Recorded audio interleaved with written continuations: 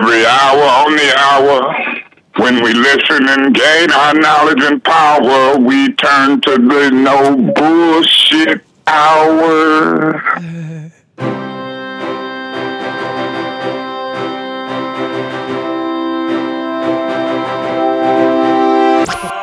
No bullshit.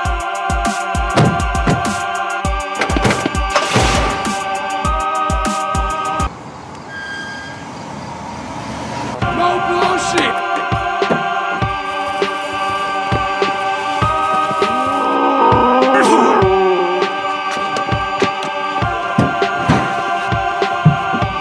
No bullshit. Oh my, let's just did breaking news. No more bullshit. No more bullshit. No bullshit. Yeah. All right. October 30th, 2020. Got it right this week, Mark. Yeah, All she did. Hallows Eve. Later in the program, special piece by Count Red Baron. The Red Baron. He had to shave the rest of his hair off because we gave him, What? your listener, he came in, he missed deadline. We gave him a kid and play high fate. He soon cut it off. You know why? Why? Because he says, I got a reputation. I can't walk around Detroit with this. So he was afraid somebody's going to beat his ass. So he shaved his red head. What a baby. You try it. I'm not doing You it. walk around Detroit with a bozo the hair. No haircut, thanks. But bozo the clown. Doesn't work. Okay, today we have on the show, very excited. How do I introduce him? Maurice Davis, now the lifelong Democrat. Keep that music up. God, you guys got to feel me. Feel me. Start over. Where's it at? Put it back in. I closed it because I was getting Maurice's piece ready. Okay, but anyway, Maurice has, the lifelong Democrat, auto worker, blues man. He's so Flint, he doesn't even know what walleye is. What? The fish from the Great Lakes, 60 miles away, he didn't ever even heard of it. That's how Flint he is. He's that Flint. But he's so sick of what's going on in Flint, he said, fuck it. I'm going Trump. He went crazy, he went viral. He's now the fourth man on the conservative Mount Rushmore. Goldwater, Reagan, Buckley, Maurice Davis. And it hasn't been an easy 2 weeks. So we'll have him. Also, as some balance, Smriti Kashari is a wonderful filmmaker and artist. Something really interesting. It's a piece called Disintegration. Takes a headline from every day of the Trump administration. 1,460 headlines, right? Set to a soundtrack. We'll talk to her about the soundtrack, right? Who's the artist behind the soundtrack, exactly. Then maybe we're going to hear from Red Baron. Then what's in the news? I told you so, but I'm just saying. I don't want to say I'm telling you so, but I'm telling we'll you find so. out, yeah. I still like that music. Keep it going. Let me get through this first part, dude. Give me that music again. Thank you. And then how are we treating our elderly? If there's anything we learned from COVID, it's how despicable end-of-life care is in this country, and nobody's addressing it. So a very special piece to remind us of our elders, those before them, and the fact that we're next. Piece from my good friend, artist Bob Harris. And keep that going, man. I'll tell you when to turn it on. I know. I remember. I have to keep backing it up. This isn't the No Bullshit News Hour with Charlie Duff and Mark Shadowbauer. Mark Shadowbauer. If the shoe fits. We blew him up too. Mark Fellauer deciding the rhythm. Look at right there, everybody. If you're listening and not watching, look at that. That is a delicious Detroit original. An American Coney Island. That is a sausage, proprietary. Beef and pork with a lamb casing. That is a proprietary homemade chili, 103 years old, developed by Gus Caros, the grandfather of the Detroit Coney Island. Those are Vidalia onions. That is a fluffy bun. All yours. What was the music? Stop. Where's the music? Thank you. Downtown Detroit, the corner of Lafayette and Michigan Avenue. It's a red, white, and blue building right on the corner. Listen, by the way, get your Coney kits delivered now because when the holidays come, forget it. It's going to be quadruple the traffic. You might not even be able to get one. So go to AmericanConeyisland.com. Okay, listen. I think I know what production I'm going to work on for next week. There you making this 30 minutes long. Now you can shove the dog in your face. I know. You yelled at me earlier for eating. That's because you're supposed to be prepping. I was prepped. No, apparently why is not. I should have everything made this. fucked up I should have now? made this song 30 minutes long. Just leave it there. And you see what's going on with the stock market? Where's my stimulus? Where's the stimulus? Where's the check? Where's the PPP? We're dying out here. Maurice will tell you that the food line's a block long in Flint. It's a mile long in Detroit. The market's down. They're playing politics. What are you going to do if you've saved anything? You going to guess? No. No. All I know is overreaction is You're going to call Luke Nowacki. not the best plan, yeah. Pinnacle Wealth, 248-663-4748. Rational financial advice. What do? I'm trying to figure out my pension. Oh, boy. My pension evaporated. Somebody else bought the pension. You got one. That's Well, I'm trying to find it. I can't find it. Well, the fact that you can even start to look for one's pretty amazing Well, you know nowadays. how I'm having to do it? Luke Nowacki. There you go. Can you hunt down my pension, bro? He does it all. Not the pension plan, your mom, my mom, your bank, your household, your kids, college. Don't guess. Can you just... Thank you. Can you just take believe your me. grubby fucking hands off the buttons? Okay? No, I had to put them on to back it up. Okay, stocks, bonds, 401k, college savings plan. Get advice, get a strategy. Call Luke Nowacki at Pinnacle Wealth, 248-663-4748. And Maurice Davis, Vice President of the Flint City Council, is Luke Nowacki's favorite city councilman in America. That's beautiful. Yes. Ready for the disclaimer? Go. Securities and investment advisory services offered through Royal Alliance Associates Inc. Member FINRA SIPC. Royal Alliance Associates Inc. is separately owned, and other entities and/or marketing names, products, or services referenced here are independent of Royal Alliance Associates Inc. Boom. Now, Mr. Davis, I was going through the interview you gave to us 2 weeks ago, which launched you into this stratosphere of fame and infamy. And you did say that you would rework that disclaimer for Luke Nowacki, right? You'll do that in a bluesy manner for us? I'll get that to you. My volume jumped down. This Okay. is fucked up. Okay. You said you would give us a little blues rendition of this disclaimer for Luke Nowacki. You still into doing that for us? All I need is lyrics. It ain't gonna take me long to do it. Okay, I'm going to give you the lyrics, and we'll have that on next week. Now, listen. Why don't we play this? Let's play a clip. You spoke where this week? In Flint, Michigan, at the airport with Vice President Pence. Vice President Pence. So, 2 weeks ago, you're vice president of scrub-ass Flint City Council. No one ever heard of you. Absolutely. You come on the No Bullshit News Hour with a very interesting political idea to close the liquor stores at 9 to stop the violence. Yes. You let it casually slip that you're going Trump. Yes. And then what happens? From there, from the popularity of your show, Charlie, it went viral. That's all I can say. It went viral. How viral? Well, as I checked, I didn't. All of the Trump administration, Breitbart, Fox News, Newsmax, all over the nation, within that little span of time. And so within 13 days, like mostly people get 15 minutes of fame. You're on day 14 here. Yes. Okay. Has it gone to your head? None at all. None. 0%. Do you? Are people mad? Listen. Look, you're from a black city. You're a black man.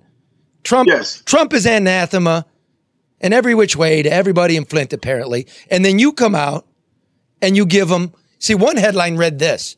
This was crazy.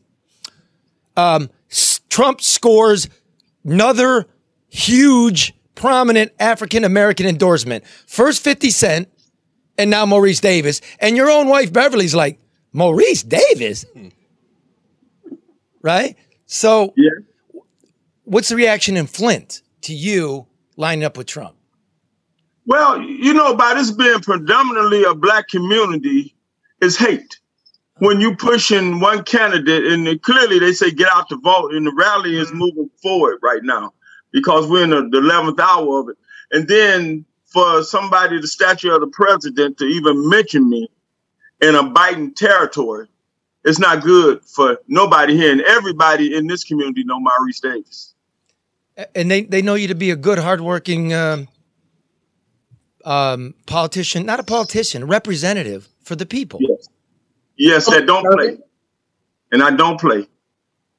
What are you saying, Karen? Public servant. People have forgotten that elected office is to be a public servant, not an elected official, not a politician. So we'll call you a public servant. Right. But now all of a sudden in Flint, Michigan, I'm a bootlicker, I'm Uncle Tom, I'm a sellout, I'm everything but a child of God. But you made a good point in your speech. I listened to it. It did go viral. I think it had close to, if not just under 1 million views on Twitter. Over 2 million. And you made a point that you're questioning the responsiveness of Democrats to African Americans who have generationally, undeniably, and unquestionably supported that party. And what have they gotten in return? I mean, you raised that point. What's your response? Yes. And, even when Biden said you ain't black unless you vote Democrat. And then to get out to vote, they say go vote. It's not a vote if you black. That means we are dictated that we better vote black or they don't own you no more. And I done let the whole world down, and I done deceived and just turned my back on my whole city. Okay, so look, why don't we play the clip? Like, this is Maurice Davis. Look, come on, man. It's a Flint son here. All of a sudden, he's up at the Vice President of the United States. Looking sharp as hell. Is looking sharp as shit. Relaxed as hell. I'd vote for Maurice, right? But they won't let him use the Vice President's microphone. Wow, that's good for Maurice. I don't know if that's COVID or that's some Jim Crow shit, but either way, they weren't letting you use the white man's microphone. But so go ahead and play it. It's actually quite beautiful. I've been a Democrat. I am a Democrat all my life. 64 years. Last 4 years, I voted for Hillary Clinton. This year, I decided to go with President Trump. I'm not a bootlicker. I'm not an Uncle Tom. I'm none of those things. I'm somebody that's in a poor, impoverished community. President Trump, thanks to my good friend, Charles LaDuff out of Detroit. Hey. Ooh. Name drop. I was doing a piece on closing liquor stores early because I live inside of a crime scene right here in Flint. People are in foreclosure right here in Flint. People are losing everything. And when Mr. Trump said, what the hell you got to lose? He was talking to me. He was not talking to my seat. Only thing Maurice D. Davis got to lose is a council seat at $700 every 2 weeks. So what you said to me that day, Maurice, because I just love a moment in time, and I love a guy who's interesting and complicated and stands up for himself. You said Democrats promise everything, and the next day they forget about you. The Republicans don't promise anything. They don't even talk to black people. And that Trump's a third party. That you're going Trump, but that you're a Democrat, and everybody underneath Trump, you're going Democrat. Correct? Yes. Yes. So what you're saying is what? What has Trump in 4 years brought to Flint? Well, what he brought, Charlie, is this. Every damn election, you get these politicians, including myself, knocking doors to get elected. I am elected, and I am on the what you call leadership committee all the way from Gretchen Whitmer. I've been and I am in the back rooms. I know what goes on, and it's called the crumbs. And that's what get people elected down the I-75 corridor. And the people in the Democrat Party know what I'm talking about. When that money comes, the leadership, they don't give a damn about the community. They give a damn about the crumbs that they're going to get somebody to the polls, including homeless people. Hell, that's out of order. People losing their houses. All they need, even with the census, I got a problem. You count people like school count days for the kids. They want to make sure the kids go to school that one day for the money. Damn that. People are dying. The COVID is real. They politicking everything. Pretty soon, this United States is going to hell, and it won't be long, and they're going to see how serious this is. And that's just the way it is. It's all playing games with people. I 100% Inside agree. ain't worth a damn. But whoever going to stand up and help poor folks, you got my attention. Well, like I said, did he promise anything? Going to bring if Trump wins, do you think that's going to bring some much needed capital to the people of Flint? Do you really? Because again, 4 years, what you really got was box lunches in the last month. You got a stimulus check that everybody else got, and a couple of bucks from HUD. Let me tell you like this. We don't have a damn thing to lose. When Trump was a candidate, like I said, when he came to the water, in the height of the water crisis, yes, Obama came. They got over radio here in Flint and said I was a lie. He didn't come to the north side. I helped Obama with the campaign he ran when he was getting elected before, in times past. Trump came to the poor side of town. But at the same time, the mayor, when he came, said, you're not welcome. I'm just trying to simply say, Mr. Trump, whoever God used to bless poor folks, thank you. I'm not bigger than I got. God sent always a blessing. He always got compassion for the poor. To the least of these, you've done it unto me. I'm not elected for me. I'm elected to help people. 80, 90 years old, they have nothing. Trump, he got the power. The man just 80 years old and he's filthy rich. What the hell? Come on now, he don't have to do none of this. And then the love of the personal conversation from his administration. It's real. But life and death is in the power of the tongue. We're cursing ourselves with our own mouth. Maurice, to that point, he has been empowered the last 4 years. Have you seen anything? I mean, are you disappointed he hasn't done anything in the 4 years that he's had already? Because I feel like he's almost running like he's a new candidate this time. No, sir. Let me tell you this. That crooked ass media, they spin stuff just like they're spinning it on me now. So I understand clearly what he going through. He's had $4.some billion allocated to infrastructure, capital improvements. But when it get down from the feds to the state to local, they do what they want to do. We had $100+ million for our water repair. We still drinking poison water. People still in lines. People still dying from PFAS and every TTHMs and everything else in the water. Yep. So what am I saying? The entitlements is what frustrates me of the Democrats. They treat us like crackheads. If you lift up the bottom, everybody goes up. Hell, if we don't do this, it's going to be a population of people that's going to their grave and already are going to their grave earlier than need to be. I think what's interesting is when you showed up to Bishop International Airport there, you and your wife, Beverly. Yes. Instantaneously, the black representation at that rally doubled. And when you came speaking like you spoke, you kind of stunned them. They were thinking, I'm not speaking for anybody there, but I had a vibe. Yeah, kind of like an Uncle Tom. And no, you weren't. You dropped the knowledge on them. You dropped the knowledge on them, the stuff they don't hear. You know what I mean? Because they left Flint. They don't know the reality of it. Let me tell a story and then jump into anywhere, Maurice. We're on the way to go see the vice president. 5 o'clock sharp, says the invitation, right? 5 o'clock, got to get through security and everything. It's 5 o'clock. We're driving through the 2nd Ward, North Side, Maurice's place where he lives and represents. And there's a dog chained to a tree, an abandoned dog, all skin and skeleton, chained between an abandoned house and an abandoned field. And he and Beverly see this. And they get out of the car, and Maurice, because he's the councilman, vice president, he calls animal control, and they can't come get the dog till the morning because of budget cuts. The councilman can't get a dog, dangerous dog probably, picked up. So Vice President's cooling his jets. Does Maurice Davis say, hey, we got to get there. Fuck the dog. No.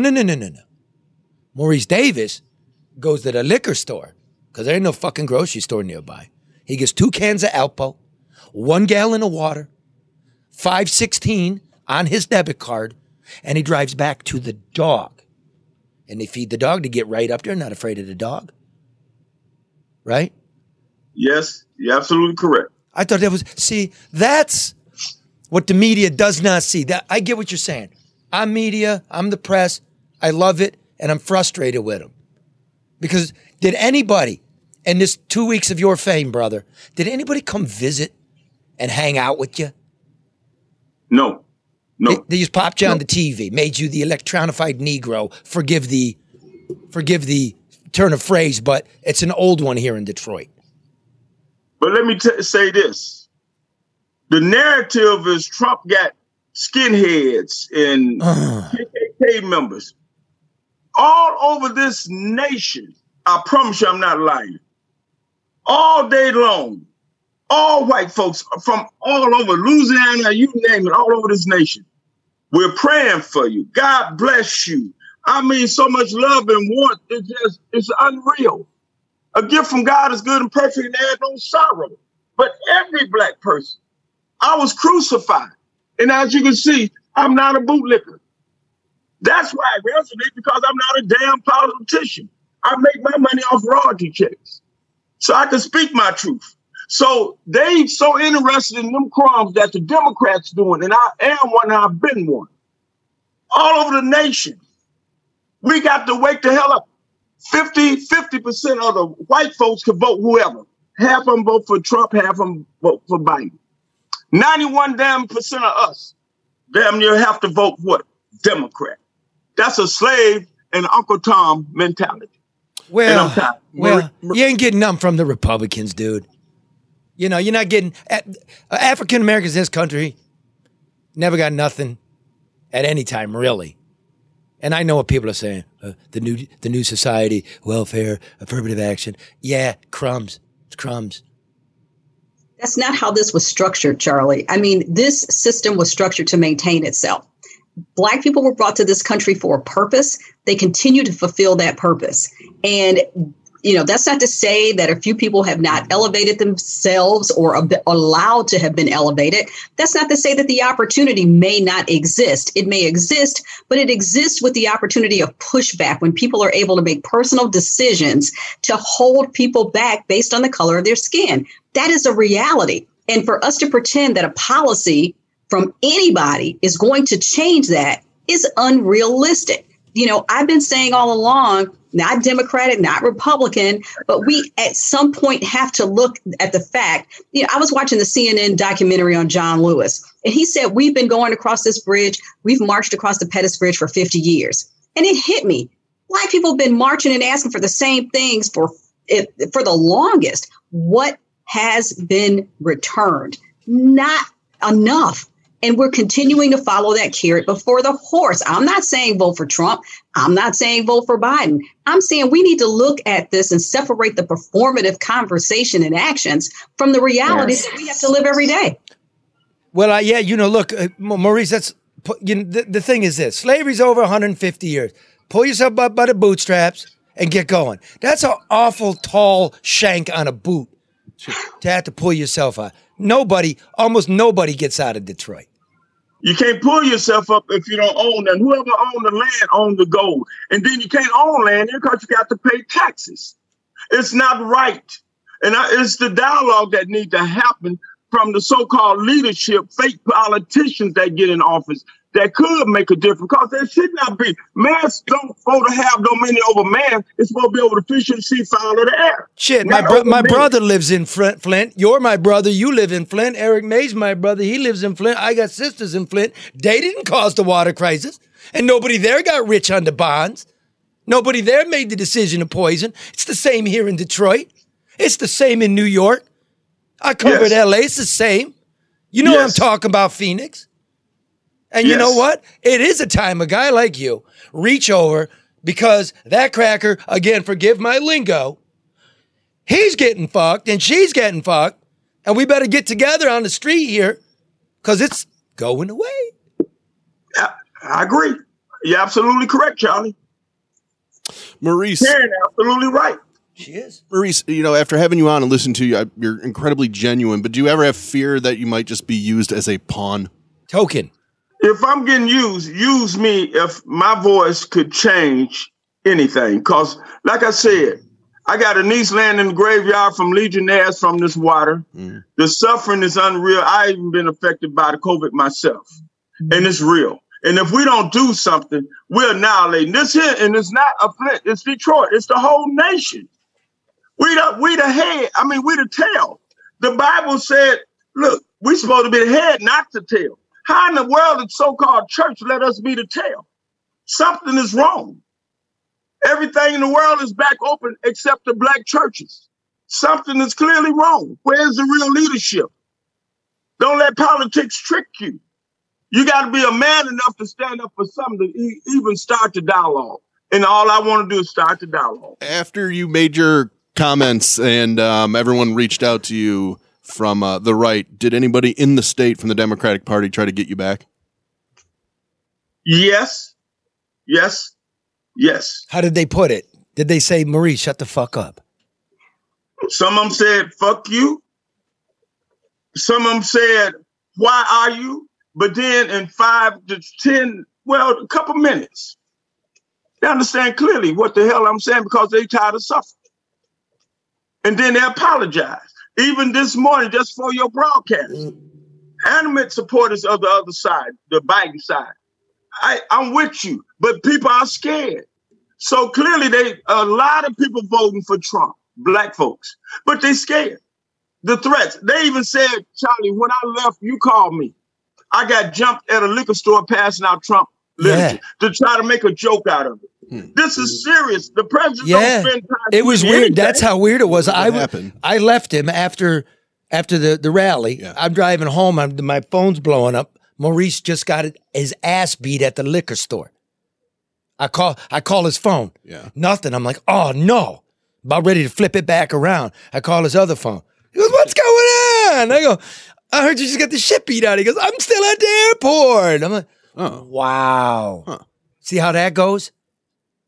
See how everything, it's just, look, let's do this. Let me just say, man, this has been, fuck everybody, you can hear me. I love Maurice, and I more love his wife. You're my kind of people. He is a working man, he's an auto worker. He's a man of God. He's for the people. So he's making a choice as a man can make a choice. He's still voting Democrat. He's voting local. He's voting congressional. Let's just have room for each other. Again, my mom is voting Trump. Oh, outside, Maurice, when I was leaving, those scrappy fucking left-wing anarchist dudes, like they got the megaphones in there, like, fuck Trump, with all those MAGA hats going, fuck Trump. And I'm like, hey, have you guys considered third party? And all of a sudden they're getting hostile. I go, I'm third party. I got my own point of view, and nobody's serving it. And they're like, just fuck Trump. And I go, yeah, but my mom's going to vote Trump. Am I supposed to hate her? And he looks at me and goes, can't hate your ma. I thought you know what I mean? I'm living for such an experience. I don't get what that solves anyway. Everybody calm down and love one another or respect one another. And listen. And even if Trump doesn't, if you feel he doesn't, that doesn't mean that you follow suit. That's my thought. Maurice, let me do this because we got more to go to. Respect. Do you drink? Not really, Charlie. I don't. Yeah, Luke Nowacki wanted to give me a bottle of the nice stuff. I said, the guy's actually got a podcast on Saturdays. It's a religious show, kind of, with a couple of F-bombs in it. So yes. That shirt right there fixed the shit. Compliments to Luke Nowacki. Y'all the best, Charlie. Y'all the best. I thank you. Thank you. And we are. Did you notice the power of the No Bullshit News Hour? Oh, I thank y'all. Like I said, if Breitbart and all them looking, listening, y'all, hey, wow. Oh, listen. I think it all started right here on NBN News. I knew Andy Breitbart. He died. I got his phone number in my phone, and he was too afraid to do shit, and he'd give me stuff. And I'm like, I don't look at life like you do, Brighty, but yeah, whatever you got. If it's true, I'll see what I could do. But The power of NBN. You're from the basement to the Lower podium, level. baby. Lower level. The studio, right? He went from the basement, lower level studio to the big shit show. It was great. And he laid it out, man. I love you, dude. Before we go, tell us the very last word in the Bible, New Testament. It's amen, and then everyone step off into eternity. Everything you see, touch, and feel is temporal. Make sure you make the right choice, because this life is just like a dream. You ain't taking nothing with you. Make the right choices. Amen. Now hard cut him out. Amen. There he is, off to eternity. Did you throw him off? He's gone, yeah. That's great. He's still there. What a dude. I love the guy, He's a good man. guy. He's a great guy. Speaks his heart, man. He's a thinking man. But you know what, Charlie? This is a thing, and I'm reading some of the comments, and somebody says, Karen, you're a racist. First of all, I'm not a racist Oh. at all. I mean, far from it. But at the end of the day, we have to also understand, regardless of which side of the aisle you're on, you can't look to the people who created the problems to solve them. Our issues lie within our hearts and within ourselves, and we'll keep the conversation How about this? going. You have too much class. It's just, hey, man, fuck you. That is the nastiest thing. Second It really nasty, is. second Like, nastiest thing racist, that you could really? call somebody in this country today. So whoever you are, that's a lie. That's defamation. You're small-minded, and fuck you. Yeah. I don't need you. If you're going to be part of this community, then we all get to speak how we speak so we can reflect honestly what our community is. That's bullshit. And why are they calling you a racist, Karen? I don't know. Well, somebody else said I'm just a pain in the ass, so I guess that's an improvement. Yeah. Let's get on with the No, show. but wait a minute. What a piece of ass. Seriously. Well, you know what I mean? Like, your partner, whether it's male or female, is your piece of ass. And you want some toughness. You want some stress. You want some caressing. You want a friend. Of course you're a pain in the ass because you're a quality human. You only wish. Shit. Hey, you know what though, Charlie? It's all good. I am always open for a difference of opinion and perspective. Always. I don't expect everybody to agree with me or you or Mark or anybody else. So let's have it. Let's talk about it. But you can't just throw accusations out there if you can't back it up. Fucking racist. I'm more mad than you are. That's bullshit. Man, come on. Charlie. Okay, it's all right. Hey, look, you go vote your way. I'll vote my, and I'm still respecting it. And I love Karen. Racist. And I love you, Charlie. Racist. She's multiracial. The fuck is wrong with people? It's pretty weak. I don't know. You racist. You know what? Listen, my biggest issue is with the government, like Maurice said. You can't get anything done, right? They want to be in your pocket. Police won't come, or you have trouble with the police, or the police have trouble, don't have equipment, don't have the new technology.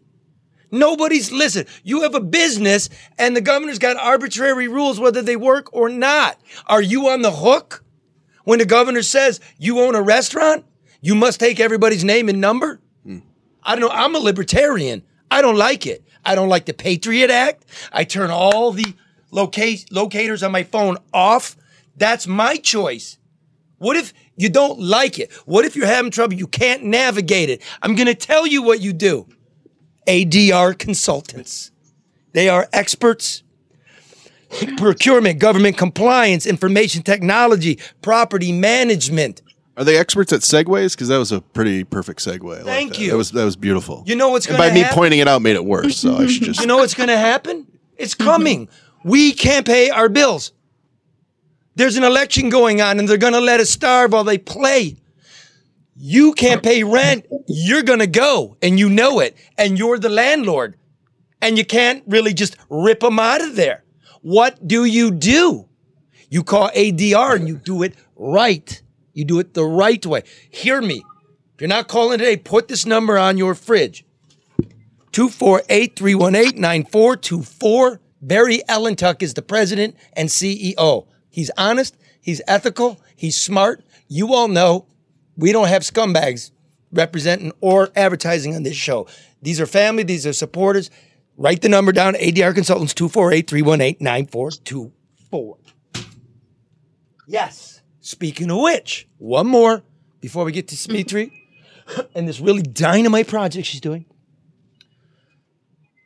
If you're going to refi, look at me. It's LaDuff. Take that shit down. It's Nowacki. Look at me. Take that down. Take that down. For those looking, look at me. Look at me. You don't need to see her. Then we'll put the number up. Look at me. I don't get shit wrong. I'm not making money on this. I'm going to use it to pay all the other people. If you're going to refi, do it now. They're at the low. They're at the low. Things are going to start doing this. Listen to me. Rates are still at an all-time low. This is what I'm to read from David Hall. Listen closely what he's saying. Rates are still at an all-time low. If your current mortgage is above 3.5, what are you waiting for? Listen to the math. You could be saving money. And currently at Hall Financial, almost 70% of all loans do not require an appraisal. Either that's a cash buying a new house or he's talking refi. Call Hall Financial today to see if you qualify for a no appraisal loan. If for some reason your loan does not require an appraisal for the month of November only, hear me, month of November only, Hall Financial is going to pay it for you, your appraisal, up to $500. Huh? Why not? Do it. You don't have to do anything. Get the appraisal. Doesn't mean you got to go through with it. Free appraisal. Hall Financial. My brothers and sisters out there, don't get caught. Don't get caught with a note that's too high. You know what I mean? I talked to Luke, man. I got a really nervous outlook. I'm a very conservative person. I feel the only way to make money is to earn it. I'm not a huge investor. Okay? Bring your notes down. Here's a way to do it. Believe it or not, closing times have sped up again. Right now, the majority of loans at Hall Financial are closing in 10 business days or fewer. So before I read this, ladies and gentlemen, for you, this is the news. I called a big dude I know in the real estate world. And you know I've been all over this continent. Here's the deal. It's so hot right now, people trying to get a house and get the hell out of their circumstance, they're coming with 50 grand cash over the asking price. Cash. So you need a mortgage person that's going to get your deal done quickly or you're out. You're out. Somebody going to jump the line because they got it right now. So why go to somebody else doing it in 20, 30 days? Get it done in 10, in 9. Hall Financial. Just go to their website, click on the Hall Financial link to get started. DavidHallMortgage.com. That's DavidHallMortgage.com. Or call, put this on your fridge, 248-308-5000. Hall Financial. Lower payments, better options, more personal attention. NMLS number 1467435. And that wasn't, I gave him some stuff. That was, yeah. I know, but I gave stuff because, again, I'm not just doing it to make some money and stand in a lower level. No, I try to save every dollar you can right now. Because I'm not just going to talk shit. Mm-hmm. I'm not. But didn't we talk about this before, Charlie, before the first wave hit? We told everybody, regardless of how much money you did or did not make, pay attention to it. Try to figure out how to take those $2 and turn it into $2,000. Try to be conservative. Look at refinancing. We've been talking this for a long time. It's too late. This isn't new. It's too late. Man, I got to, something's upon us. Something's upon us. And it's been, we're seeing 2008 play out, which started in 2000. We're seeing it. We've been borrowing and playing and printing money and quantitative easing, and it's back. So, let me introduce, please, Smitri Kashari, who is launching a new project, I guess I'd call it. It's called Disintegration. Is it a film? It's a 2-hour documentary, but what it does, Smitri, just tell us. Well, it's great to be on the show, and it was great to hear the interview with you and Maurice. I love his music. He's got a great song called Ain't Got No Money. So anyone who's listening still should check that out. So every single day since the 2016 election, I started collecting a single headline from the New York Times, which is my local newspaper, on Donald Trump's presidency. And the main reason for me was to remember what was going on so I wouldn't forget, because I wanted to know, how did we get to this point and where are we going? And I wanted to be able to see the patterns. And now, 4 years later, we've come to this point where there is this really intense symbiotic relationship between Donald Trump, between the media, and us. And we're all living in this paradox, which is essentially, the way I think of it, is almost like a war of the words, where the new front lines are the headlines. And so instead of like swords and bombs and guns, it's the fight for the attention of people. And we all know that human attention is this like scarce commodity, but media organizations are now jockeying for our attention. But the way that it's happening is that we're getting so much news that it's an assault of news stories that are being delivered to us at a speed that we've never had before. And so before you can even make sense of what's going on, the next day brings on something else. And it's made us all into addicts also. There's this addictive nature of the impact of the newsroom on America's nervous system. So censorship in the past was not having enough information. And now there's this overabundance of information that it's all just this noise. It's this, I think of it as almost like the censorship through noise. And I think disintegration in so many ways is 4 years condensed into 2 hours, showing the relentless coverage, the complete overdose, that kind of toxic saturation of both Donald Trump and of the media's role in getting us to this point. So as us. I mean, we have a role in it too. What you did, what the fuck is that in the background? Someone moving around. Who is it? I don't know. Okay, everybody sit still. Where's that me. music? That's eerie, that music. That music, yeah, it's Halloween. That's red.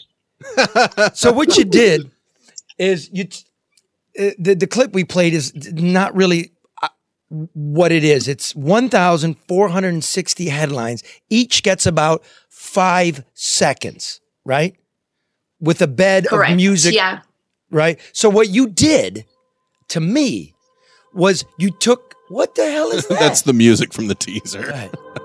Explain the music. It is very eerie. Smitri, what is the music? So what I've done with the film in itself is it's a single headline every single day. So it's 1,460 headlines from every day. You took the New York Times and made him Twitter. Created by a British musician. His name's Matthew Herbert. Mm-hmm. And should I talk over that? Go ahead. Come on keep now. going. It's just a shitty podcast from a basement. Lower level. Oh, did that, Karen, waiting for you to do that. Okay, so the composer is... The music in itself, is Matthew Herbert. And basically, we talked a lot about the way that he approaches music is looking at creating a sound world that speaks to the entire process of the creation of something, the production, the distribution, the broadcast. He made an album called One Pig that, for example, takes the entire process of a pig from birth to the plate. And it's all the sounds that take you through that. So he wanted to really approach this and take a piece of music that was produced during the presidency. So it's the Star Spangled Banner. So that's stretched over the course the Star Spangled Banner you were hearing stretched. Oh, really? This is like, so basically heavy. you took the New York Times headlines and you turned them into Twitter. And you took the Star Spangled Banner and you stretched it like Warhol doing his 8-hour film on the Empire State Building. So what you created was this odd piece of art that I think is probably going to be a very important encapsulation, a timepiece of what we lived through. Because I saw your trucks. You have the film going around cities in America. It's the show part of it. It was in Flint the day I went with Maurice.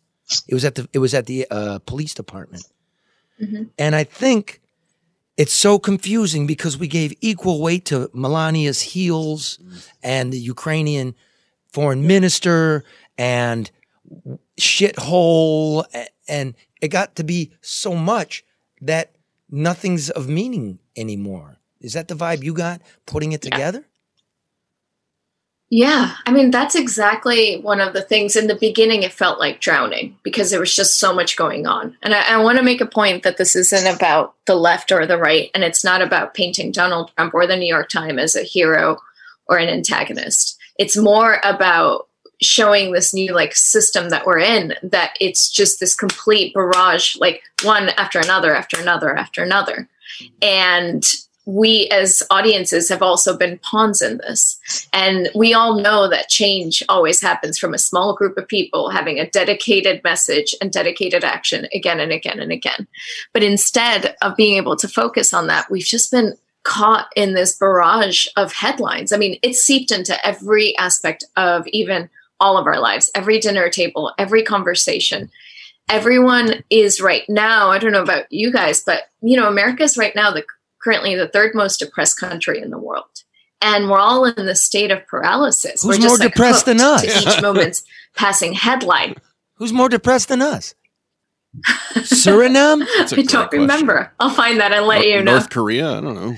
Well, when you think about the impact of headlines too, and people are running from headline to headline to headline, even Twitter now, if you just try to pass on or share or copy a link without opening it, you get a message now, wait a minute, you need to read it. So we are moving that quickly to the point where a lot of people aren't reading, aren't paying attention to anything other than the headline.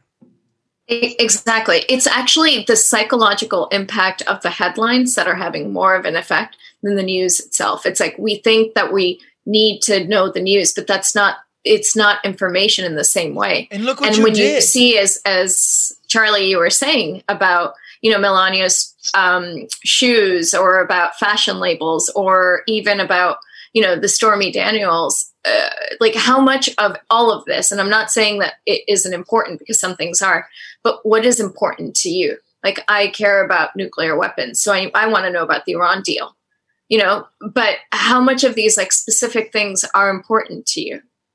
And that's at the heart of this. When you look at 4 years condensed into 2 hours, it shows you this toxic, saturation that we've gone, that it's made us into addicts. But now the speed of it is coming at a speed that we've never had before because of the advent of technology. Well, as you said, I'm fully guilty of it. It's like ice cream. I love ice cream. You keep putting it in front of me, I'm going to keep eating it and eating it and eating it. Just like every story about any political story. You're poisoned. I know. I know. You are. It's really hard to talk to you sometimes. At least be self-aware. But it's really hard to talk to you because you start doing that.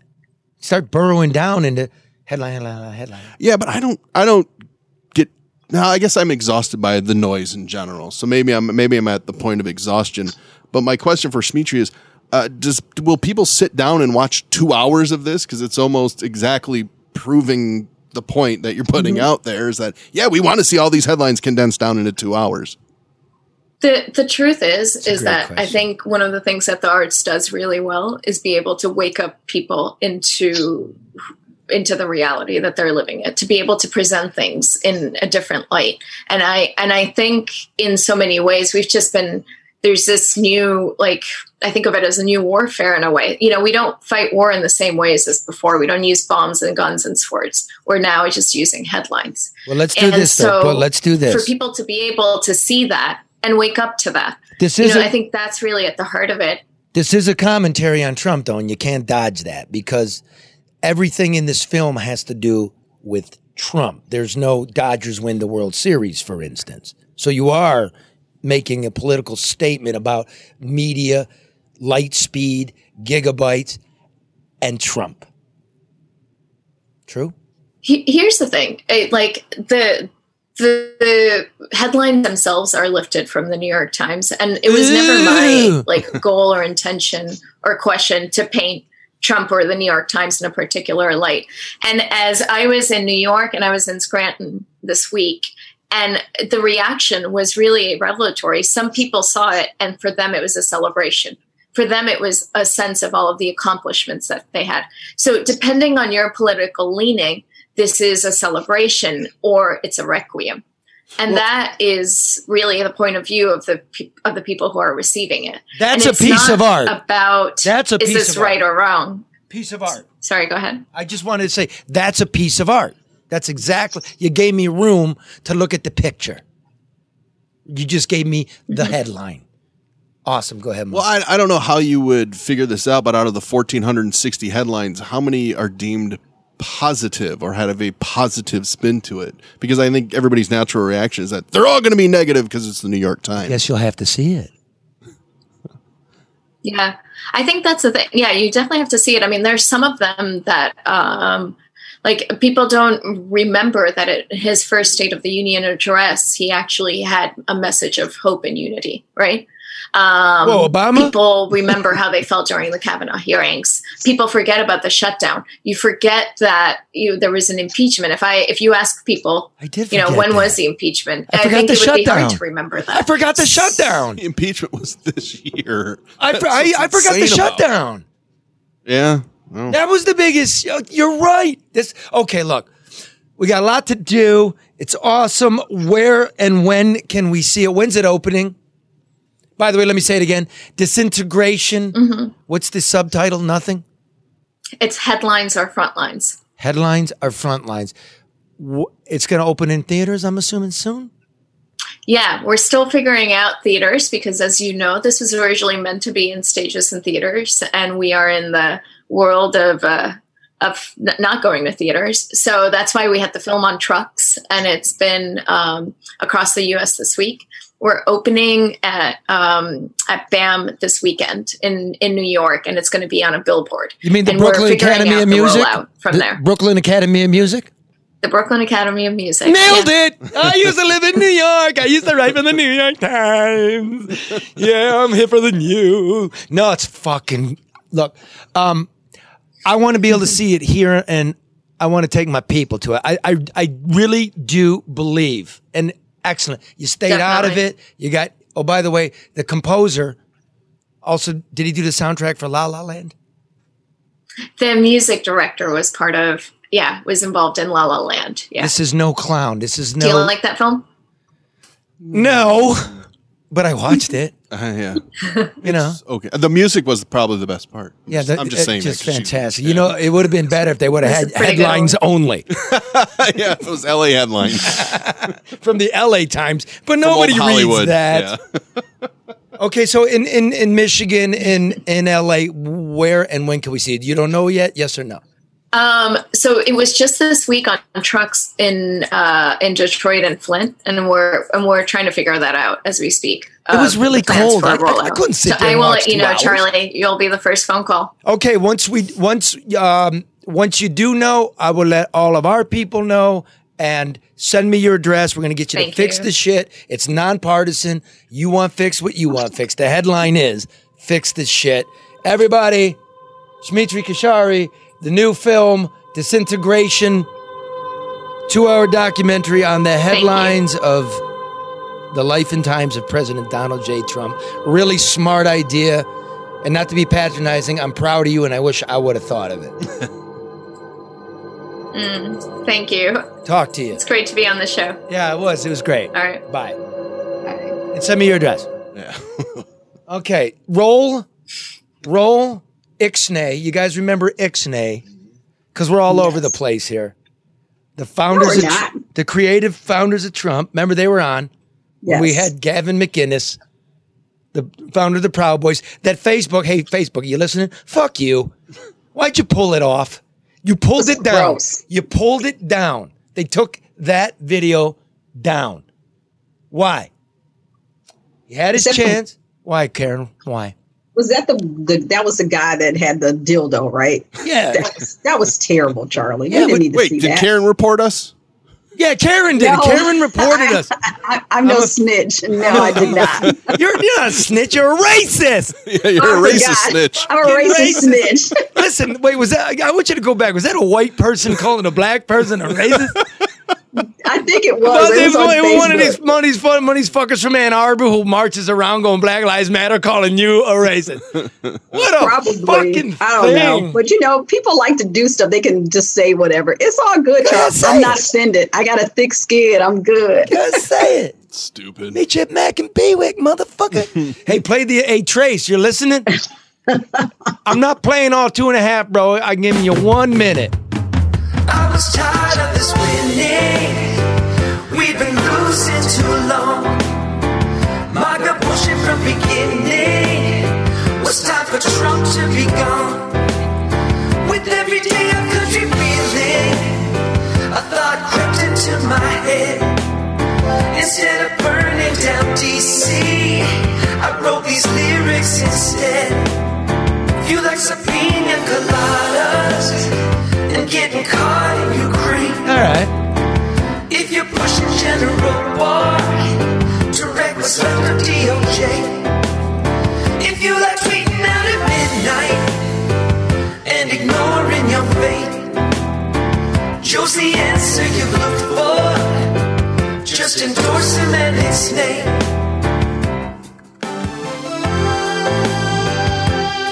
Ixnay. There you go. Sorry, Trace. I know I've been saying for weeks I play it, but I'm just going to be honest. It's not that good. I was trying to get out of it. Well, when I hear that song, the only parody thing I think of is if you like Penis Alada. I'm sure everyone's heard that one, right? No, we What? have not, No Mark. one's heard Not that that there's before? anything wrong with that. Yeah, if you like Penis Alada. Who doesn't, Or right? Karen? dildo a lot of, but they're going to pull that off the air. That's Jason Mojica, Trace Crutchfield, former Brain Trust artistic drivers behind Vice, who started a super PAC, Ixnay and Trump. Hey, man, that's okay. We got everybody on here. Ixnay and Trump, anybody but Trump.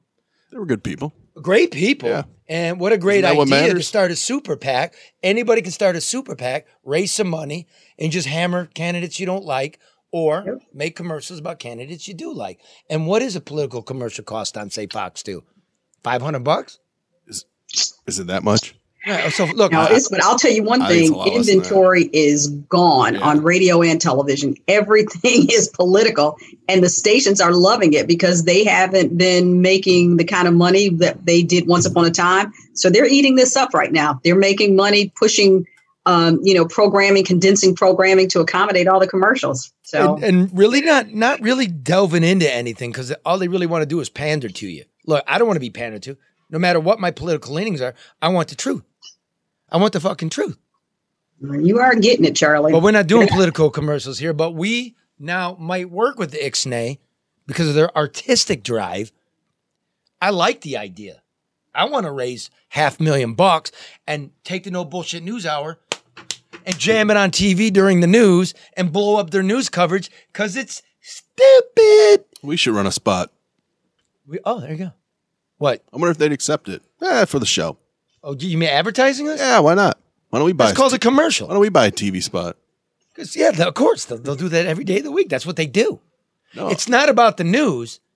It's what the media does is delivers an audience to the advertiser. Sure. The product is either I Love Lucy or Duggan's Prop N or whatever it is. Let's be honest about it. It's about making money. Now, having said that, tomorrow's Halloween, and the Count, Red Baron, is live from the crypt on tape.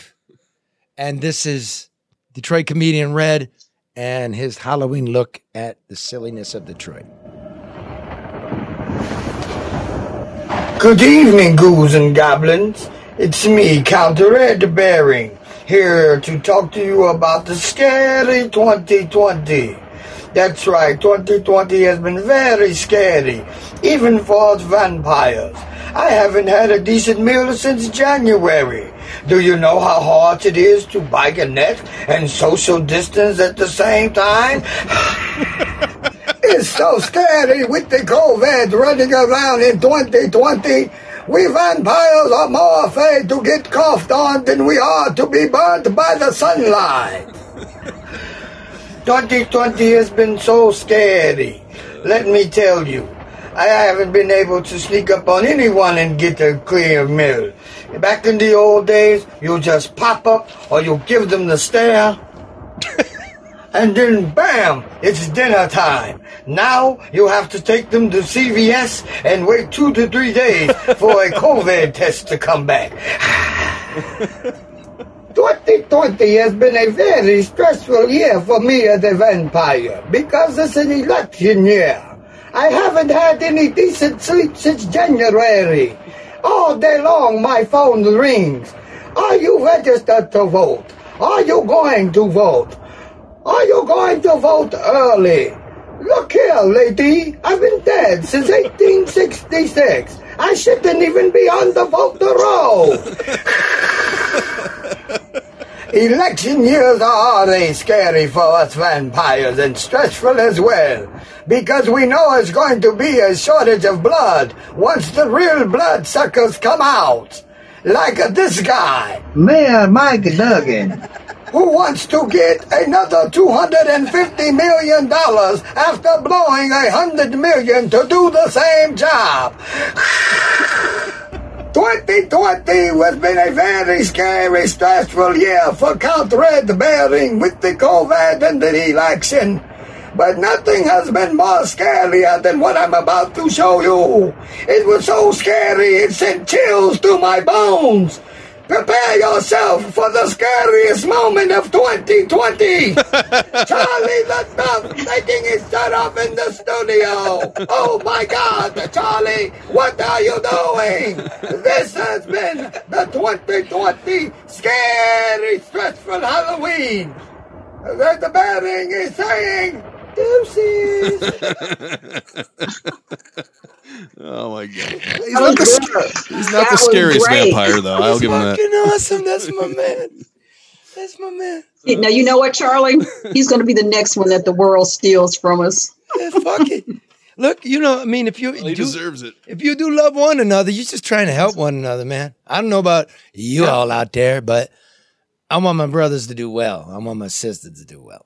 I do. And if they do well, I do well. Then I know cool people instead of ne'er-do-wells. That's how we got to look at it, Charlie. And too many people don't. You know, your success is my success and vice versa. And we have to really uplift each other. I mean, we do. That's how we solve this problem. Nah, fuck them. Anybody call you a racist, I'm not lifting them. Fuck you. All right. Here's the new segment that I just invented with Mark like 75 minutes ago. What's it called, Mark? I'm not going to say I told you so, but I'm not going to say I told you so, but Hey, wait a minute. We invented that 75 minutes ago. What do you mean? We. Yes, you said you and Mark. Yeah, I know, but I don't want to be associated with a racist. Or a snitch. A snitch. Dang, okay. Proposition N. No for N. It's a hustle. Listen, Deadline Detroit, my good friend Violet over at Deadline Detroit, plotted all the numbers, got the map, got the PDF, got the properties. Basically, we're spending $15,000 to rehab a house that last sold for $500. What a stupid idea. Why are we doing it, Mike? You know why we're doing it, Mike. And if you read the Wall Street Journal today, go find it, people.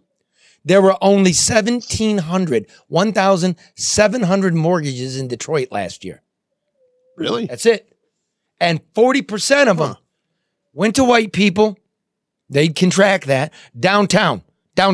Sure. Okay. That's not surprising. Right? The other 60% went to black people downtown and around the city. But what it shows is whites are 10%. Of the less than 10% of the city's population. Yep. You see where the growth pattern's going. Sure. Right?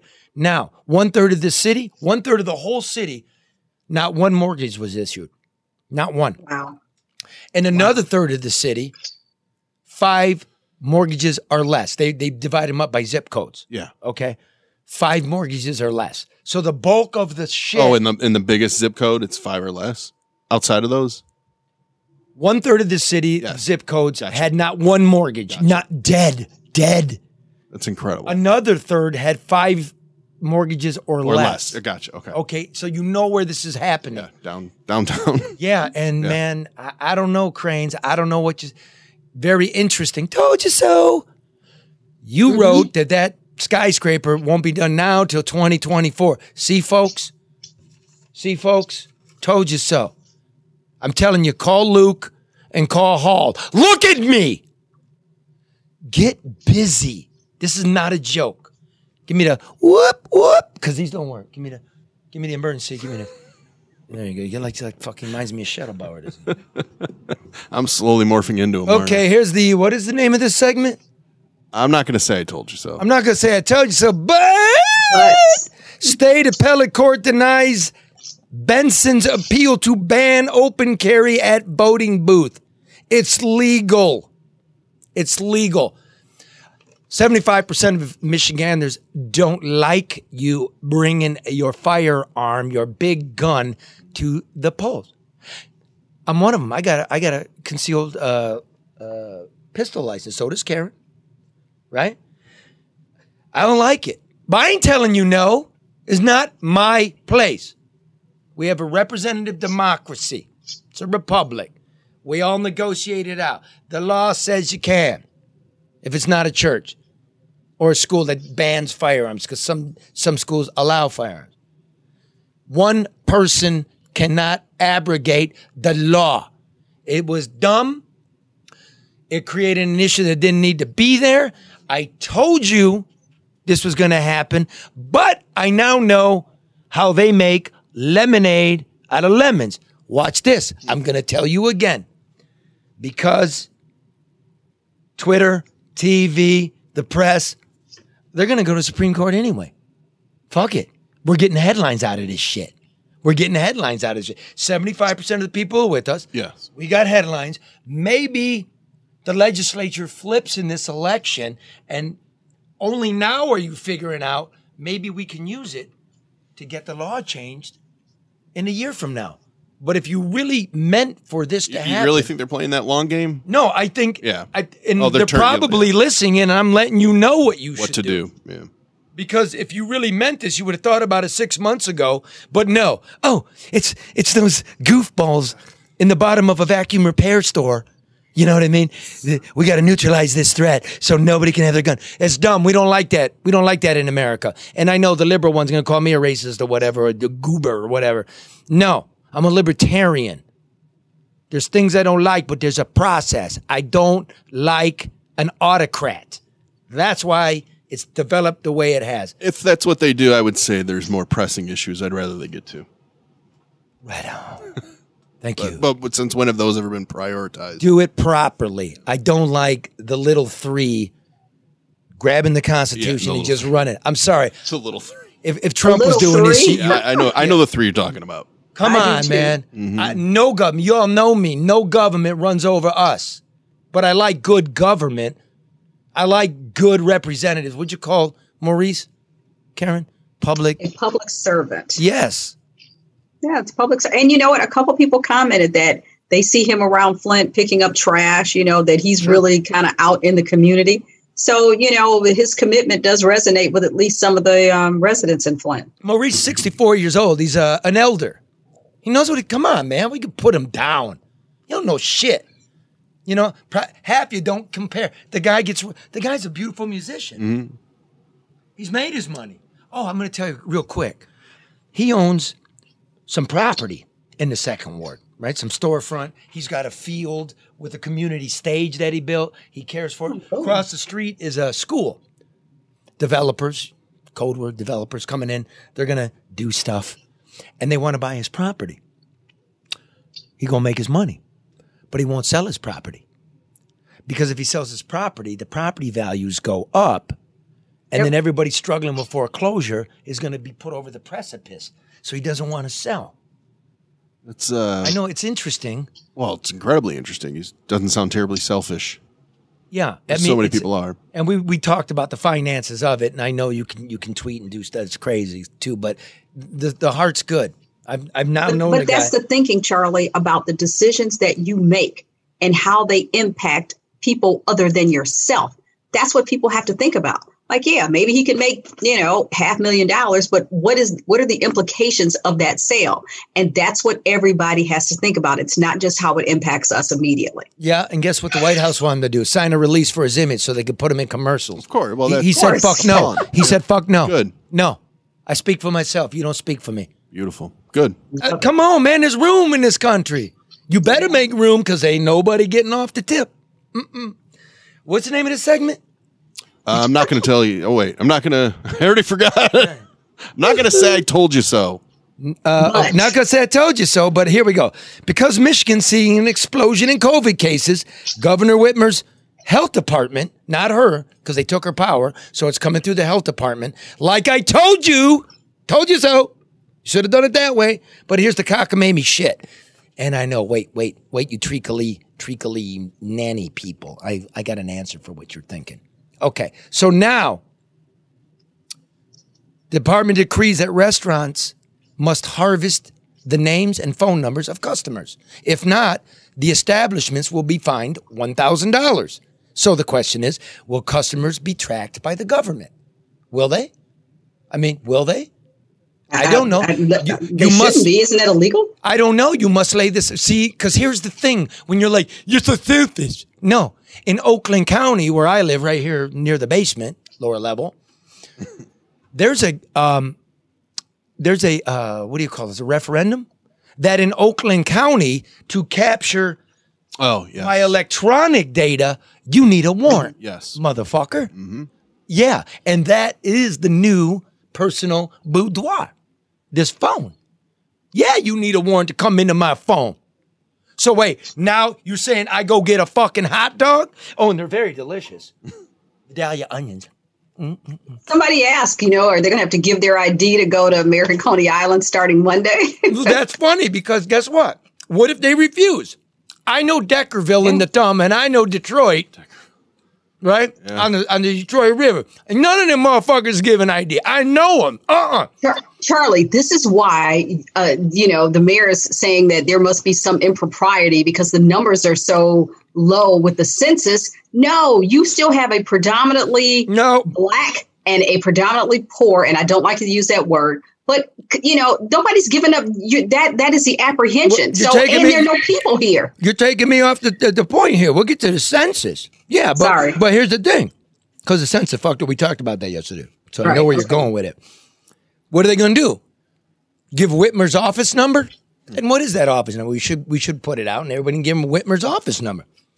Or how many Tommy Two-Tones do you think are going to be signing in for a dog? A ton. My number's 8675309. What's that? 8675309. What's the zip code?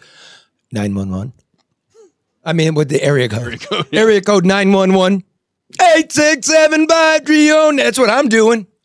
Sorry. How are they supposed to collect them? And how are they enforcing it? What are they going to do? Presumably they're not going to ask for it unless they're contact tracing, which... I don't know. Why doesn't somebody from the state come on in the state's biggest news program? And maybe explain it other than, hey, they're going to have to collect your information. We're gonna take you out of the knees because this is stupid. Are they going to write it down on a notebook and then hand a notebook over? Is it digital? This is getting worse. Yeah. Now, speaking of what's getting worse, here's what's the name of this segment? I'm not going to tell you I told you so. I'm not going to say I told you so. Yeah. Wait, what is it? Let's get it clear. I'm not going to say I told you so.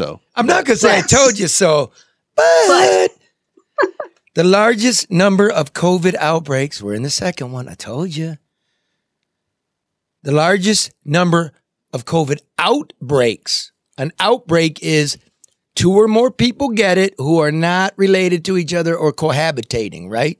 Right? Mm-hmm. Okay. Just 2, yep. Outbreaks in Michigan are still in the nursing homes and long-term care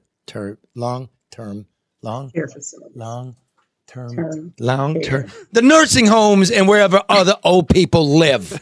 Okay? And yet, the state still refuses to give actual numbers of people infected inside these buildings or where they reside or the death count as it now does for schools. Why? Why the blackout? Have we learned nothing? No. I'm getting horror stories because I'm up late, folks. I'm now going to do what the media should have done and the politicians in this election year, which is, why is end of life care and long-term care? Why at the end of our lives when we're old are we treated so poorly? Why are these facilities like cattle pens? Why are they infected again after we went through all this and we told you it was coming? We're not done. Crank out the numbers. Now listen, why should we care? Because we're humans and we were taught to respect and love our elders and the memories of their elders, as we hope our children would do for us. And remember, we're next. And in that light, I want you to do this. This is my friend Bob Paris, who took his father to the hospital. And he just wrote it. And it was so beautiful, he put it to a little bit of sound. This isn't us dancing. We're going to get off. We're just going to put a picture up. And I want you to just groove with it. And just think about your mom or your dad or yourself or maybe your child who will one day be like Bob's father. I'm going to do that. We'll come back after it. It's about 7 minutes. Just relax. Drive the car. Think about each other. I respect you. This is Bob Paris and his Pop Howie.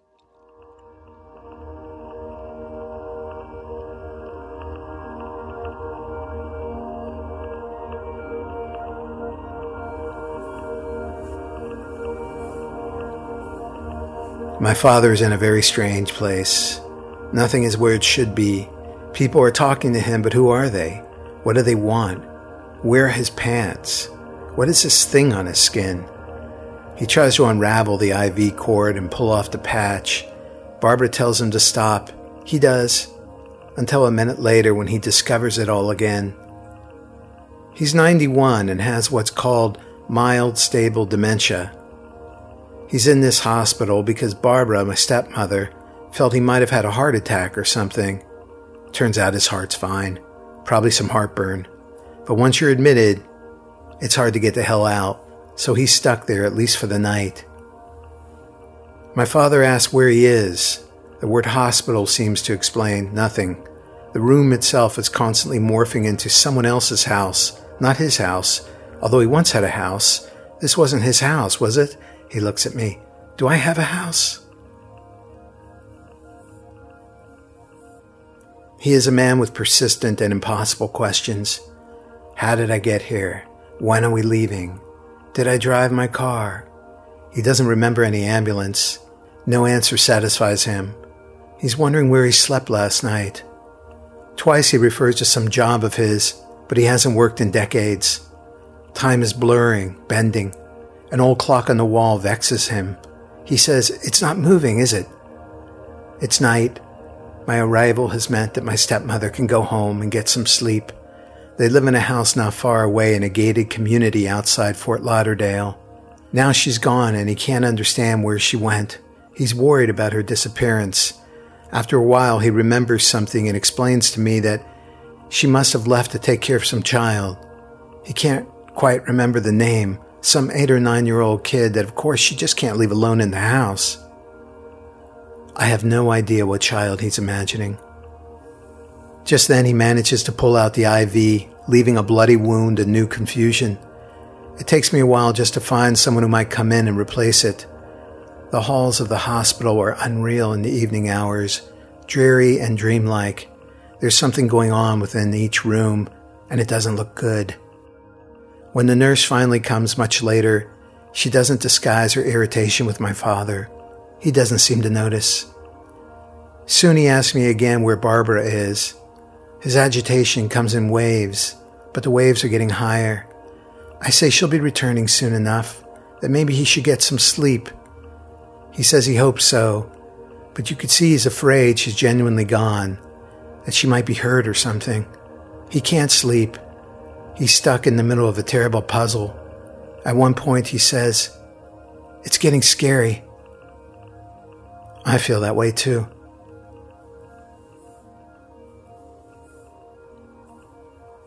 The next day, he's doing all right. Less nervous, more chill. Barbara and I spend the day with him. We're waiting to get the green light to leave the hospital. It's taking forever. I'm also eager to speak to the mysterious cardiologist who woke him up in the middle of the night and gave him medicine for a heart condition that he doesn't have. I'm told he'll be back any minute, but I never do get to see the guy. Mostly I just want to get my father home. He seems to be taking things in stride. He's more accustomed to the room now, even though he doesn't have the foggiest idea where he is. He cheerfully eats any hospital meal put in front of him. You know how some folks change character when they get dementia? How they can become mean or shift into an utterly alien personality? Not my old man. He's pretty affable, more than I would be. He's friendly with people, even the hospital workers who sometimes talk to him like he's a mechanical thing. Or maybe they're the mechanical things. A hospital is not the easiest place to keep your dignity. A nurse comes in, friendly. She asks my father his name and age. If Barbara was here, she would rush to answer those questions.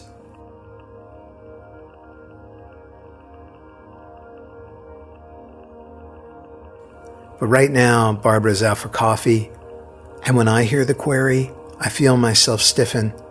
I don't want him to be embarrassed. The question seems so intrusive, direct. There's a long pause, terrible to me, as if he's really trying to remember, and of course he can't. And then a small voice comes out of his mouth. Hal. Not Harold, the short version, Hal. And he gives his birthday too. I feel a wave of relief.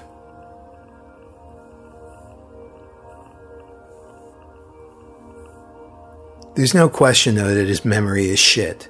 I doubt he knows who I am at the moment, and at times he doesn't seem to exactly know who Barbara is. He's friendly enough with her, but he's been talking to her as if he's having a conversation with a very nice woman he just met. She says something about Florida, and my father asks her how long she's lived there.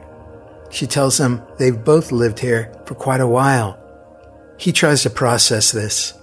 Later, she tells a story about my father working in Washington, D.C. He's surprised. How did you know that? She laughs and said, "Oh, I've heard all about you." They've been married 50 years. Later, I jokingly refer to Barbara as his wife, as in, well, we'll see what your wife thinks about that idea. He asks me, who's my wife? Barbara, who's sitting right next to him, says, me. My father says, oh. Then he says to no one in particular, what a world. On the drive back to their house, Barbara points out things that they're passing. She asks him questions. He doesn't seem to recognize anything. I can see she's a little fearful that the stint in the hospital may have taken a real hit on his faculties. When he enters a house, though, it's touching to watch the waves of recognition. You can see his growing delight as he sees and acknowledges one familiar thing, then another, each sight like a gift he's been given that he had totally forgotten about. He's home, even if he doesn't quite know that.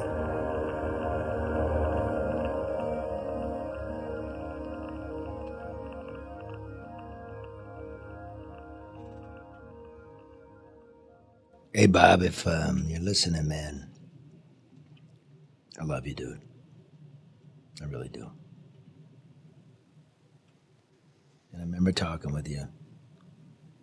And just,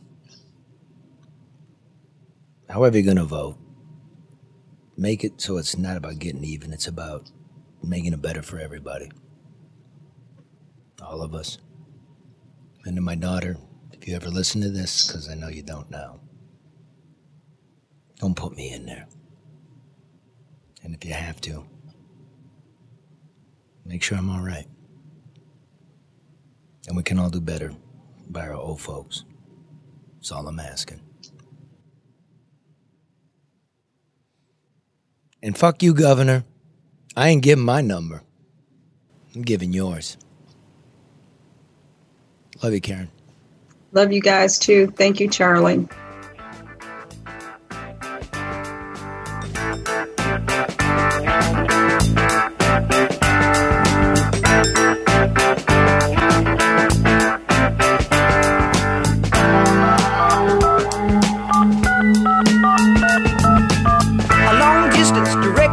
distance, area code 212. And say, hey, AMR, this is Mr. Rhythm and Blues. He said hello and put me on hold. To say the least, the cat was cold. He said, don't call us, child, we'll call you. I said, you got my number? He said, yeah, I got when you walked in the door. Don't call us. We'll call you. Don't call us. We'll call you.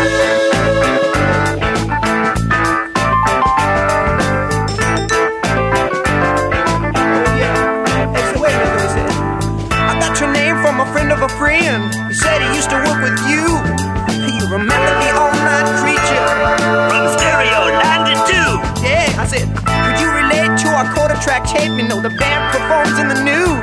He said, don't call us, child, we'll call you.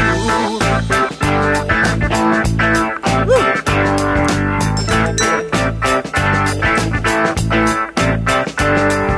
Listen, kid, you pay for the call. You ain't bad, but we heard it all before.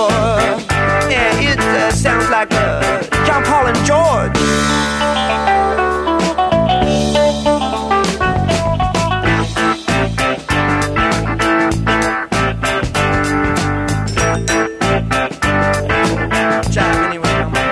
Anyway, we cut a hit and we chewed a bit with the song he said he couldn't use. And now he calls and begs and crawls. It's telephone deja vu. We got percentage points and lousy joints and all the glitter we can use, mama. So, don't call us, now we'll call you.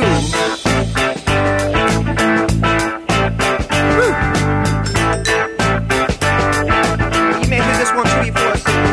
He said, listen, kid, you pay for the call. Yeah, well, you ain't bad, but I heard it all before. And don't call us.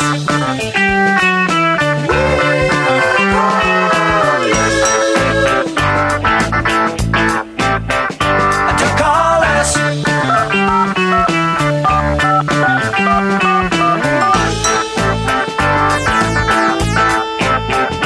Don't call us.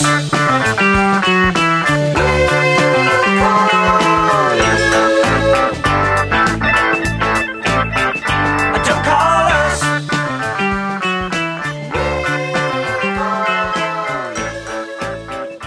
I'll break it off in your ass.